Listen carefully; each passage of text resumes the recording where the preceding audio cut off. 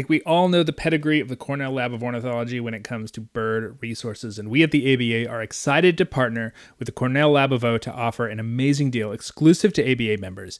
ABA members can now get a 15% discount to any new subscription to Cornell's amazing new Birds of the World resource that is applicable for 3 years.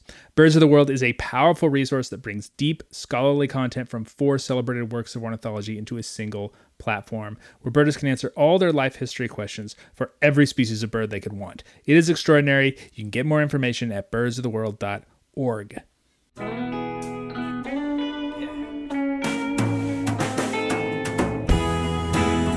Hi, I'm Nate Swick.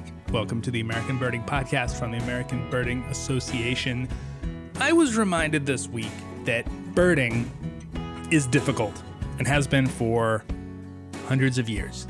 The reason for this perhaps self-evident revelation, a painting. A painting that was in the news recently, purportedly from Egypt, about 4,600 years ago, called the Midam geese. Not the medium geese, which is how I always read it in my head. Midam, the I, on the other side of the D. It was originally found in 1871 by Egyptologist Luigi Vassalli in a tomb located near the Midam Pyramid. Supposedly, this tomb belonged to the pharaoh Snefru's son. The fresco, the mural, was removed and is now located in the Egyptian Museum in Cairo. So this painting is considered the Mona Lisa for Egyptian art because we have to compare everything to the Mona Lisa. And it depicts 6 geese of 3 species. So 2 of them are gray-leg geese. 2 of them are greater white-fronted geese. Both of those species that would probably have been familiar to Egyptians at the time. They regularly winter as far south as modern-day Israel and Jordan. Probably would not have been uncommon in the much milder climate of Egypt of 5,000 years ago. In fact, Egyptologists, this is a cool tangent, have learned a ton about the historic wildlife of North Africa from ancient Egyptian art. The people of that civilization were inveterate note-takers, amazing documentarians. Archaeologists love the Egyptians, very detail-oriented. That third goose pair, however, is where things get interesting because they are evidently and have been considered such for a very long time, red-breasted geese, which would not have been found in North Africa. In fact, remains of the species have not been found at any Egyptian archaeological sites. And in fact, the Midam geese images are not an exact match for red-breasted goose, which is weird because the other species are really accurately documented, but these red-breasted geese, they're close enough. But that discrepancy, that difference between the illustrated geese and the actual goose, led paleontologist Anthony Romilio of the University of Queensland recently, this week, to suggest that these red-breasted-ish geese represent a brand new, heretofore undescribed species of goose. And I want to make clear that this guy is a paleontologist. He's not a birder, because my read, as a veteran of many bird record submissions and eBird rarity notes, is that these geese were painted by someone who kind of remembered what red-breasted goose looks like, but didn't have one like right in front of them to reference. I don't know if you've ever tried to draw a bird, say a blue jay, or something along those lines from memory. It's actually really easy to forget the precise locations of the pattern of blue, black, and white. And these geese, it looks like that's what's going on here. But it still doesn't entirely explain how an Egyptian artist would even have a memory of a species that doesn't generally get any closer to Egypt than southeastern Europe, the western side of the Black Sea. Which makes the next shoe to drop maybe a bit predictable. It's a fake. Or maybe it is. Another Egyptologist has suggested that the fact that these red-breasted geese were unlikely to make it to Egypt is a reason to suggest that the thing was forged. There you go. Natural history knowledge applied in art history. Maybe they were forged by Vassalli himself, who in addition to being an Egyptologist was also a portrait painter. Very suspicious. It all feels very stringy to me. In fact, I've actually heard stories from the birding world that are very remarkably similar to this one, stories of falsified records, faked photographs, though they tend not to play out over hundreds of years. It goes to show that maybe there's nothing new under the sun. Maybe the Egyptology community could use some birders to sniff out this hoax. We have done it before. On the show this week, another pileated woodpecker story from Charlie Hess. currently in Taiwan. Don't worry, it's not a stringy story. He is originally from the US. He does have some experience with pileated woodpeckers. As a side note, this is a bit of a podcast crossover. Charlie hosts the Naturally Adventurous podcast with Ken Behrens, and yours truly was recently a guest, which was a really good time. Lots of fun international nature stories there, FYI, if you're into that. But first, let's talk nighthawks, the mysterious bird of the dusk with the spectacular migration. The appropriately named Ellie Knight has been working with nighthawks to tell a story about migratory connectivity. It's really neat stuff. She'll join me after this week's Rare Birds.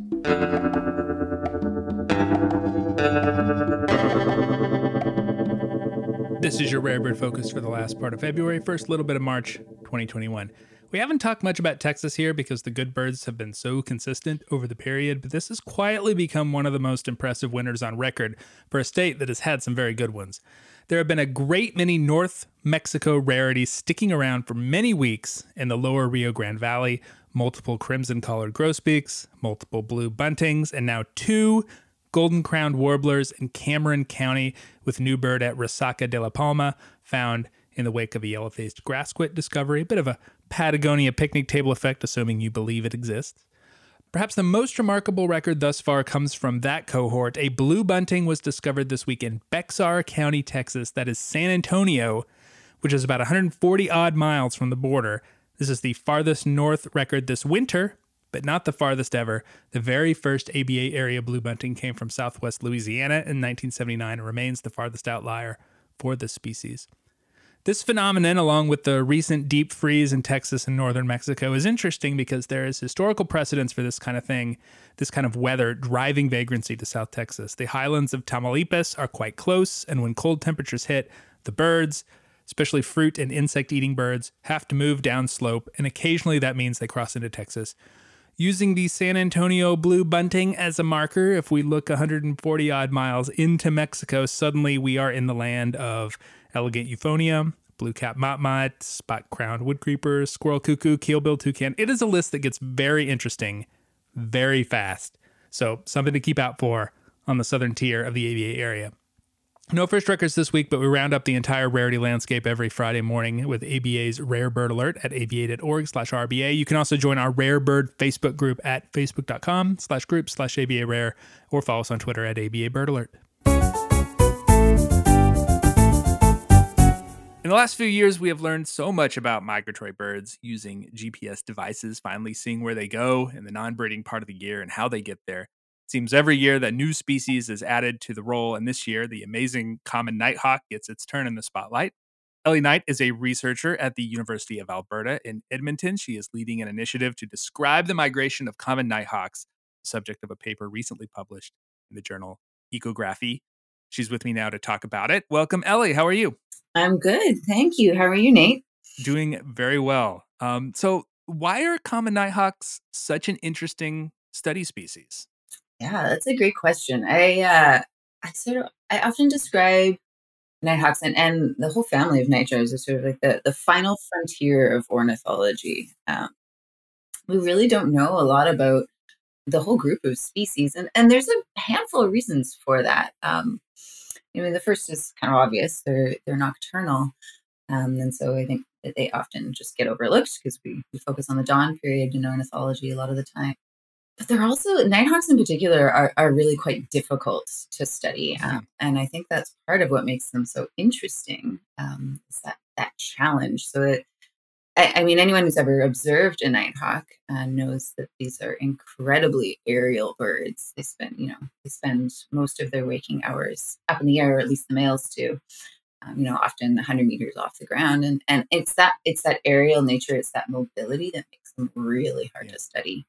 They're hard to catch, they're hard to track, and they can range very far quite quickly. And I think that makes them interesting, but also difficult. Yeah. Is there a particular ecological story that they're really well served to tell? What do you mean? Can you? They're insect eaters. They have this really long migration. Does studying nighthawks tell you anything sort of more broadly about the state of bird populations or conservation or anything like that? Gotcha. Yeah. So I think I I think we hope in some ways, certainly. Mhm. I mean, I think we'll know that the aerial insectivores are not doing very well right now. They're declining faster than any other group of birds Yeah. in Canada, and I think that's true for the United States as well.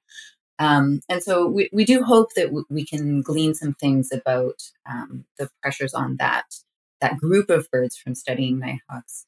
But in other ways, they're not necessarily Yeah. indicative of some of these other birds that they share this foraging guild with. I mean, that they, especially in the boreal forest where I spend a lot of time studying them, they're actually a post-disturbance specialist. So Hmm. they come into post-fire areas. They use recently harvested areas, Yeah. forestry harvested areas, and so they're in that regard they're one of a few species that actually like anthropogenic disturbance. And so I think it depends on which part of their ecology you're talking about. Yeah. But certainly, some of the steep declines that we're seeing across much of their range, I think, um, you know, the observed declines in aerial insects are certainly one of the big potential causes for those declines, and I think that's something that certainly is shared with other birds.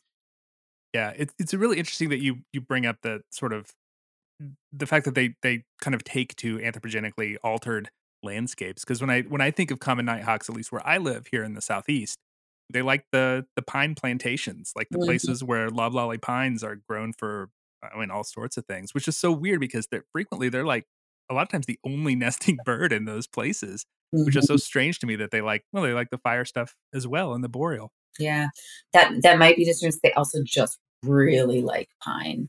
Yeah, it So could be that's too. that's Yeah. something that's starting to crop up across the range. It's true in the boreal. I've seen it down in Florida as well, and that sort of pine scrub. I think that, and this is something that seems to be cropping up across the whole family as well. The nitros, they Mhm. do like these um, really arid areas Yeah. for nesting, and whether that's because I mean, we have to remember that these are birds that nest in scrapes, and honestly, I think scrape is a generous term for the nitros. Like, Yeah. sometimes they'll like move a little bit of dirt out of the way, but they're literally just laying two eggs on the ground.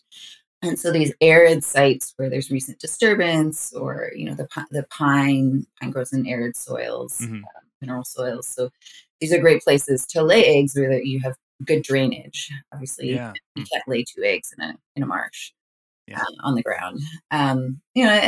Potentially too, because these are ground nesting birds. These arid areas or recently disturbed areas that don't have a lot of primary productivity. Maybe there's less nest predation there because Mhm. of less um, sort of less mammals, less other Mhm. species, few other species.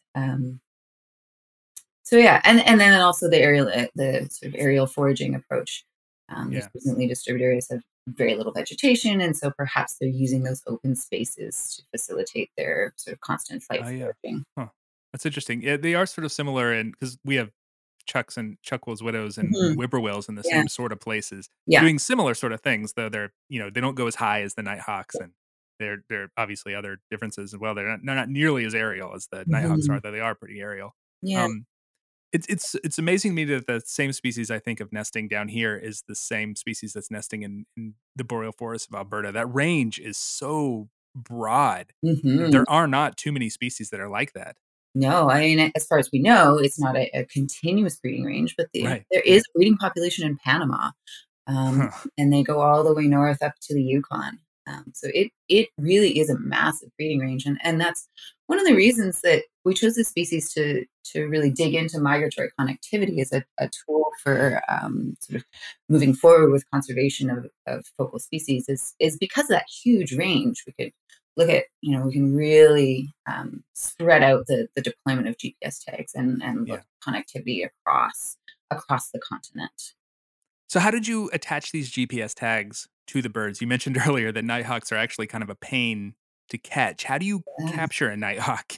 so they are a pain. We have a few different approaches, but the primary one that we used was actually developed by Janet Ng, who the recent podcast guest, actually. yeah, hey, there you go. Yeah, so Janet studied Nighthawks for her master's at the University of Regina with Mark Brigham, and this was probably 10 years ago now. And she was tracking nighthawks, looking at home range use and habitat use, and so she had to figure out how to catch them. And so it turns out that they are quite territorial if you provide cues in the right location. So the males are quite territorial. So if you use an audio lure and you use a decoy in the right location, they get quite aggressive. So we use an audio lure of an individual calling and booming. And then we have a decoy whose name is Maurice, named by Janet.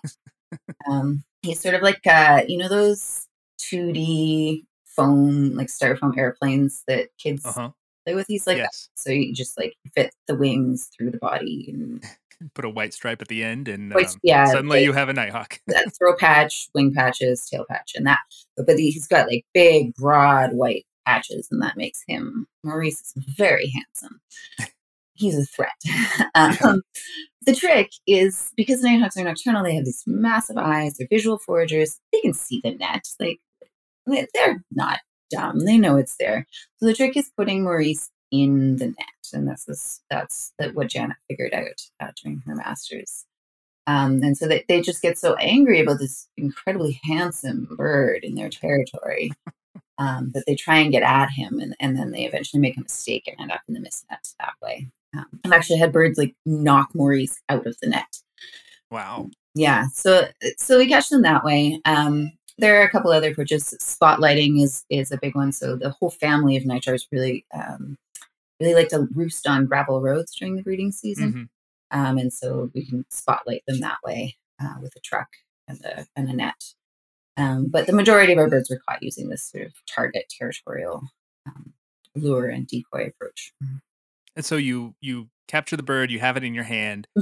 What are they like in the hand? Because certain birds have certain characteristics when you're banding them or holding them, and Nighthawk is such a weird shaped bird, like it's all wing. It is. I imagine it would be kind of difficult to handle and get the geolocator backpack on. Yeah, so they're really neat in the hand. I mean, they're anyone who's ever held one, it really is its own experience. They growl, which I could try and make the sound for you. Well, if you're gonna offer, so they're like nice, yeah. But you can tell when they're going to do it because they kind of like stiffen up and then grapple and sort of move their wings. They're quite aggressive in the hand, to be honest, which makes sense. I mean, that's sort of their persona for nest defense as well. They really are. They're all wing and tail, and they are incredibly feathery. So all of the nightjars just have a ton of body feathering. And so they do actually lose a little bit of those body feathers during handling, and we've been collecting those for other analyses. Putting the harness on is a 2-person endeavor. So one person to hold the bird and one person to put the harness on, just because they're bigger. Yeah. And so one person holds them and then the other person puts the harness on, and we use a backpack harness, but it's modified. It's kind of like a mini raptor harness. And again, this was sort of a on the fly approach that Janet adapted when we were first putting tags out in 2015. And so it's essentially like a wing loop harness, but then the two straps of the backpack are brought together at the center of the chest of the keel. And that's just to keep the straps away from the wings because they're so aerial, they're incredibly sensitive to any restriction of their wing mobility. So it's really, really important to make them feel like they can fly free. Yeah.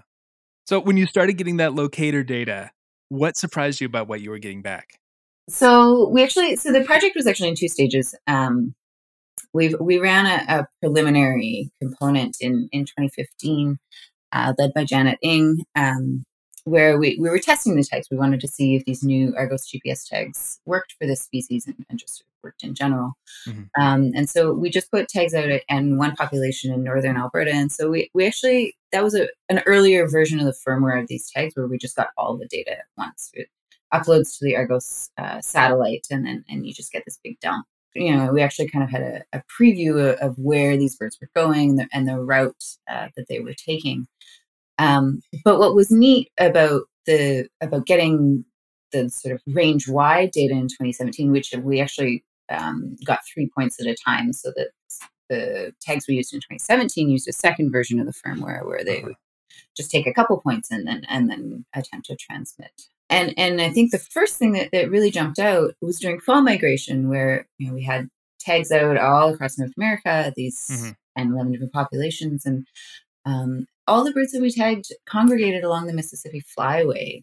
They just had one route, which was certainly different from what we had expected. So we even had, we had one individual that was tagged near Vancouver Island in British Columbia, and it literally flew 3,000 kilometers due east to the Mississippi Flyway before turning south.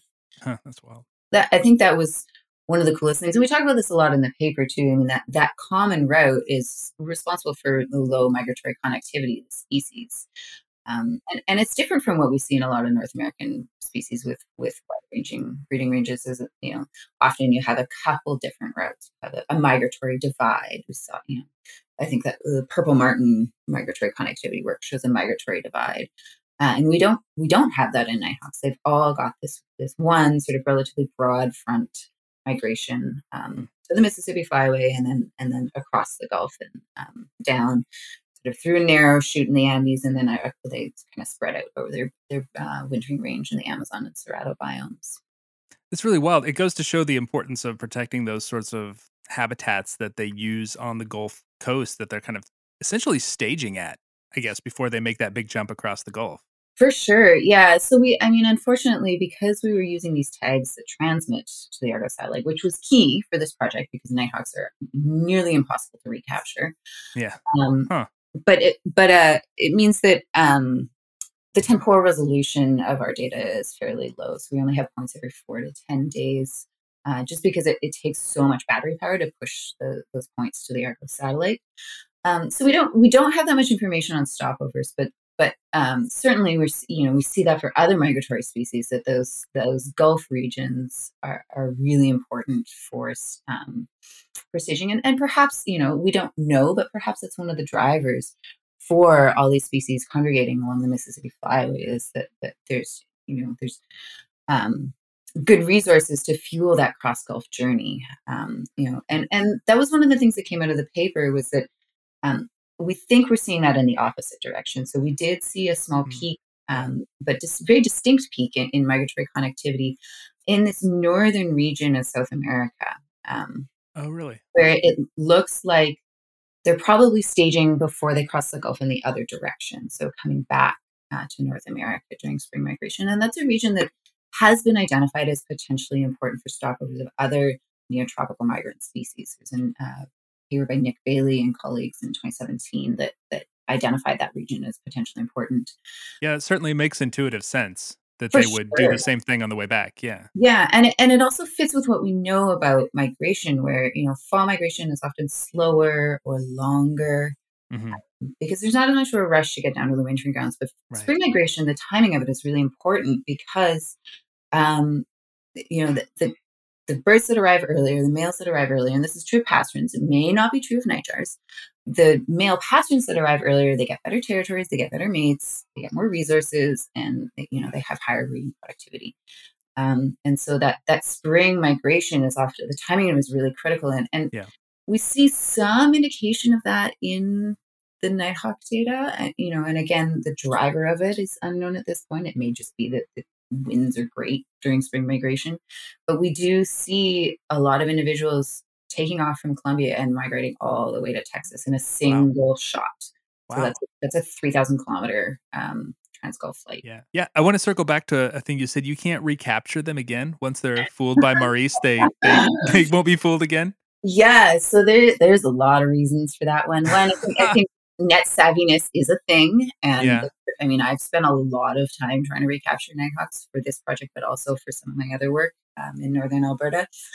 They certainly seem to get hip to the game, but it's that mobility that's the problem. This unconventional territoriality that they have. So sometimes, we're using these audio lures and we're using Maurice and we think we've got a territorial bird, but a lot of the time you've actually caught dude from like 4 kilometers down the road. You're never going to see him again if you go back to that location. And we saw Really? that. So because we didn't know how the tags were going to perform, we Mhm. were very conservative in how we scheduled the points to collect across the annual cycle. But then we scheduled them to just take this big data dump once we knew the birds were back on the breeding grounds, just to kind of maximize the information we could get out of the tags. And so we did Mhm. get some breeding ground information, and we used that information to try and recover the tags, just because we wanted to see if there was more information on the tags. These tags are also reusable if you can retrieve them, and so and they're Yeah. not cheap. And so I tried to recapture tags, and most of our collaborators tried as well. And of the 90 something that we put out, we got three. Not falling for it. No, Huh, that's I so got strange two. because usually you can like passerines, Yeah. you can usually get back because they come to the same place and, they're susceptible to mist nets, but nighthawks, yeah, I guess No. that unique way of trying to capture them in the first place sort Yeah. of negates any opportunity to recapture them. And the ones that we did get back were from individuals where we knew that they were, right? So we Yeah, had these breeding ground points that it transmitted, and then we went to those locations. right. And one of the two that I got back, it was still an individual that I had caught 3 kilometers away, and that's where his tracking data was from. Wow, yeah, so they really He move. just ended up in this net that I had like opportunistically set up, next to the road in Cypress Hills, Saskatchewan. So like they're just hard. They're hard birds to study, but fascinating and so worth it. Yeah. Do you have any experiences in the field with common nighthawks that are just really amazing and make you realize that what you're studying is such a unique species and Mhm. difficult species? To be honest, I think being up in my sort of core study site is probably that. The area where I study them is so just north of the oil sands, so north of Fort McMurray in Alberta. Mhm. And it's this big sort of post glacial sandy area. There's Aeolian sand dunes, and it's a post fire area and Mhm. clear cuts. And so it's this sort of like trifecta of nighthawk habitat. And it's just incredibly dense. And because it's so far north, you get these sort of long, drawn out sunsets, and as the sun it starts to get dark, and these nighthawks just come up, and they're everywhere. And then Hmm. as the sun gets darker, the females come off the nest and they forage low, and it's like it's nighthawks everywhere. And I think just the experience of that density of these birds, you just don't know they're there during the day. Like the males are in the trees, you can't see them. The females are nesting on the ground, incubating or brooding, and you can't see them because they're cryptic. And all of a sudden they're just everywhere, and it's Yeah. a really really cool experience. Hmm. I've seen behaviors that aren't really documented, so Mhm. it's they do this. I've only seen it a couple times, but it seems like it's a mating display. The male circles around the female and does these really shallow wing beats. It looks pretty hard to do, to be honest. Mhm. And I think he's trying to show off his pennants, right? But it looks. Yeah. I've seen male common nighthawks do that as well. Wow, that's cool. I guess showing off their white wing patches. Yeah, yeah, yeah. And they do this. They do another one where they sit on a low branch, and they make this sort of like frog sound, and they Huh. bulge out the neck patch as well. So they're really capitalizing on their white patches Yeah. for That mate makes attraction. sense. And Yeah. the cool thing is that mate attraction and the pair bonding happens through the whole breeding season too. And I don't know whether that's a function of the density of the population that I study or not. Or just like competition for mates is really high. But I've seen these pair bonding and these mate attraction displays through late July, which Huh. again is another one of these things that like it's just really different from pastoral biology. Yeah. There's a certain irony to this idea of this bird being so, I know, widespread across the Mhm. continent. They take to sort of anthropogenically altered landscapes pretty well, and yet we've got this species that has been declining a lot, pretty Yeah. rapidly across the North American continent. Why do you think that these populations are declining like that, in spite of their ability to be pretty flexible in terms of the habitats that they use. Yeah, I mean that's a great question. They certainly do seem to display a lot of plasticity, though there's plasticity in the habitats that they use, like you mentioned, although they do kind of key in on open landscapes, and they really like pine. But there's plasticity in their diet. There's plasticity in the way that they forage. Some birds seem to kind of hang out on territory, like up in the boreal forest, where there's there's no shortage of bugs. Yeah. Whereas in sort of grassland areas and arid landscapes, you get individuals all congregating on a particular water body and foraging together. And they do seem to be a fairly aggressive disperser as well. So we tagged one individual in northern Alberta that must have been a floater, because it was an adult male when we tagged him. And when he came back the next year, he actually transmitted GPS points from like 250 kilometers northeast. Wow. Huh. But he had gone and set up a territory like way, way, way over in Saskatchewan. So they do seem to have this ability to disperse. But I think we are still seeing these fairly steep declines, like you mentioned, and it's possible that that's just a range shift. Perhaps individuals from southern landscapes are shifting up into the boreal. But we do see phenotypic differences between those populations, and we, although Western science doesn't know, we're just starting to learn how many individuals are in the boreal. Like I mentioned, the sort of extreme density where I studied. But there is a word for this species in Woodland Cree, and I'm sure if you spoke to Indigenous peoples, that I think these birds have been on the landscape for a long time in the boreal forest. So assessing a range shift is difficult, but it is a possibility. But it's certainly, when you talk to people who have been on southern landscapes for a long time, the anecdotal reports of the declines of this species are very strong, and those are reflected in the BBS data, which, although is a dawn species, is showing extreme declines of the species. I think perhaps that just speaks to the extent of habitat change on these landscapes and the extent of agricultural intensification. Again, teasing apart the declines of this species and other aerial insectivores is very difficult. Yeah. Because we don't have information on their food source. Especially in North America, we don't have data sets on insect populations, and so actually understanding the relationship between food source and bird populations is really difficult.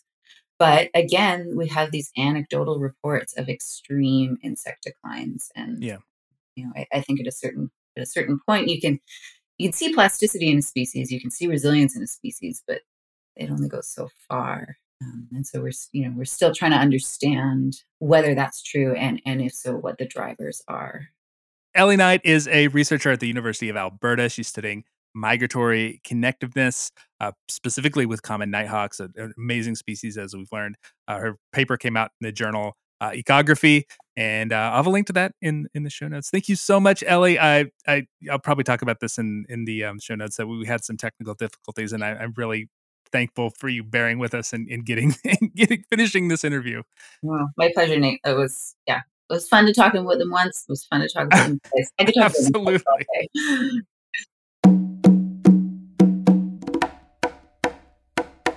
Hi, Nate. This is Charlie Hesse from Naturally Adventurous Podcast. Thanks again for coming on the show recently. I just wanted to share with you an old pileated woodpecker story. So there was a group of us, international guides from South America and from Africa and from all over. And we were down in High Island doing some birding down there. And then we drove up to Ohio. And on the way, we stopped over with a good friend of ours in Tennessee, in Nashville. And they took us out birding. And he was asking all these international guides what birds they wanted to see locally. And one of the guys, a guide from Ecuador, he was super keen to see pileated woodpecker. This guy, he said, it shouldn't be a problem. There's a nice big lake surrounded by forest, and you often see them there. So we made a plan to go one morning and walk around the lake. He was an active local birder, and he introduced us to all his birding friends when we were sort of crossing paths. And he was really bigging us up. He was like, these guys are some of the best. They're amazing birders. One of them would like to see a pileated woodpecker if you've seen one. And everybody we met was like, yeah, just 5 minutes ago, just down the road, you should get it. And we sort of went along this path going around the lake. And every single person we met had seen it. And then we started meeting non-birders, and we were asking them, did you see a big woodpecker? And there was kind of people jogging. They were like, oh, yeah, we just saw one back there. And I was like, oh, okay, right. Well, we're being a bit unlucky here. And then there was a young mother pushing her child in a little stroller.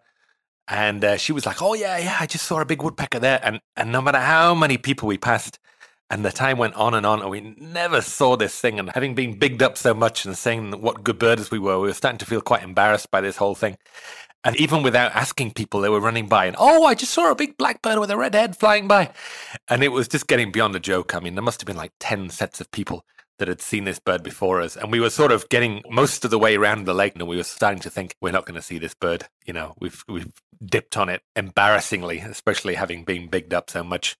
And then just finally, at the end, we finally saw this thing. And it was a big relief, more to heal our sore egos than anything else. But anyway, that's our pileated woodpecker story from Tennessee. Thanks so much, Charlie. If you have a pileated woodpecker story to share with us for this continuing celebration of our 2021 Bird of the Year, record it into the voice memo app of your phone. You can even use a fancier method with a USB mic if you like to. I won't tell you what to do. I'm just giving you the easiest method. But send it to me at podcast@aba.org. The American Birding Podcast is brought to you by the American Birding Association. Please consider joining the ABA. If you like what we do here, you'll get access to our print publications, discounts to our partners, and our thanks as we build a better birding community in the U.S., Canada, and the world. Get more information about all our memberships, including e-memberships at aba.org/join.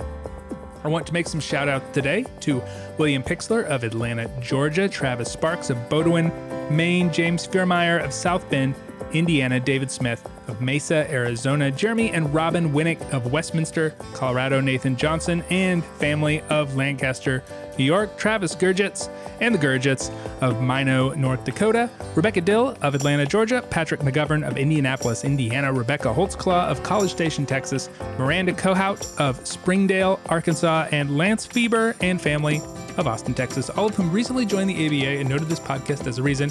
I appreciate it so much. Thank you very much. If you have made it this far and you want to help out without becoming a member, head over to Apple Podcasts or wherever you get your podcasts to leave a rating or review of the American Birding Podcast. They certainly help us get our name out there and give us some good feedback from time to time.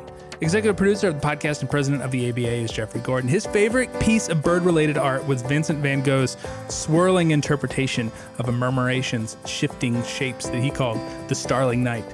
The more famous version without the birds just doesn't do it for him. Technical productions by John Lowry, who, as you would imagine, was quite disappointed that Whistler's arrangement in Gray and Black #1 was just his mom and not a gull identification plate.